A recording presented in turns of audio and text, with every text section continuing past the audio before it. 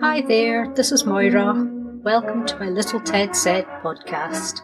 There's a new story every Saturday, so subscribe and you won't miss them. And if you can leave a rating or a review, that would be fantastic. Bye for now. Little Ted was feeling creative, but he didn't know what to make. He wasn't in the mood to draw a picture or glue some boxes together, and he had run out of glitter. "What can I make?" Little Ted asked his mummy. "I don't know what to do."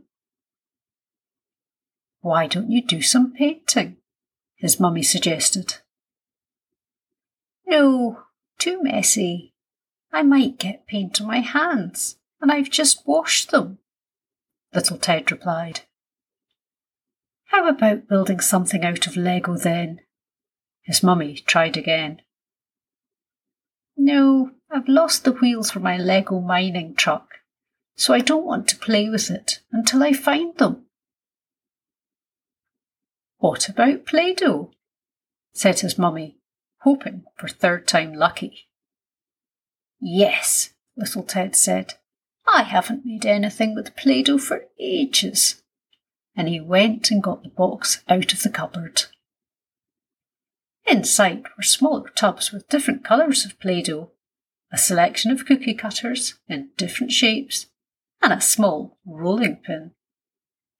Then he carefully cleared a space on the special table he used for all his craft stuff and was ready to start. Then he paused and looked at his mummy for inspiration about what Play-Doh masterpieces to create. "Let's see how many different animals you can make. When you're finished, we'll have a guessing game of how many I recognise," suggested his mummy rather cheekily.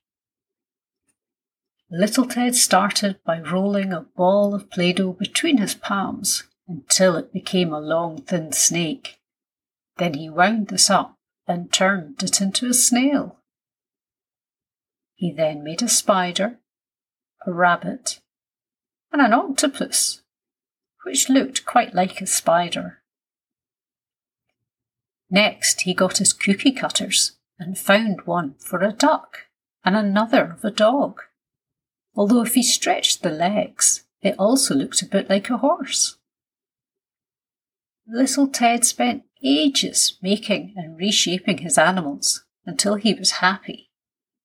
And while he was working, he started having imaginary conversations with them. "Look, Rabbit, here comes Horse. He's looking for some hay. Will we make him some? What's that? You're hungry too? Don't worry, I'll make you a carrot. Although you'd better watch out in case Horse wants to eat that as well. Hurry up, Snail, you're very slow. Look out or Horse will stand on you and squish you flat." "You've been working hard," said his mummy.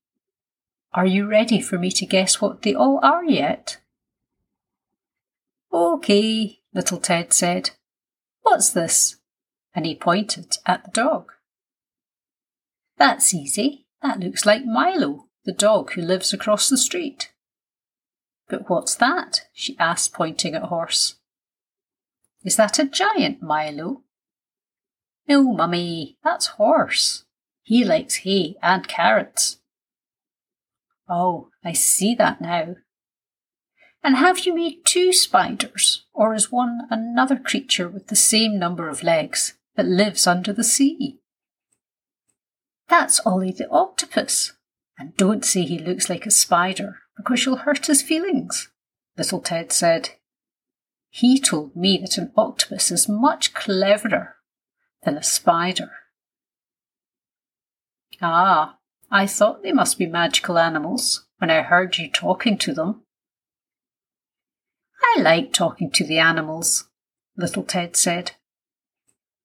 "They are good listeners, even if I've forgotten to give them any ears. I think I'll read them a story once I've finished." That's a good idea. Do you know what book you will choose? Yes, Little Ted replied. It's called Magic Animal Friends. The end.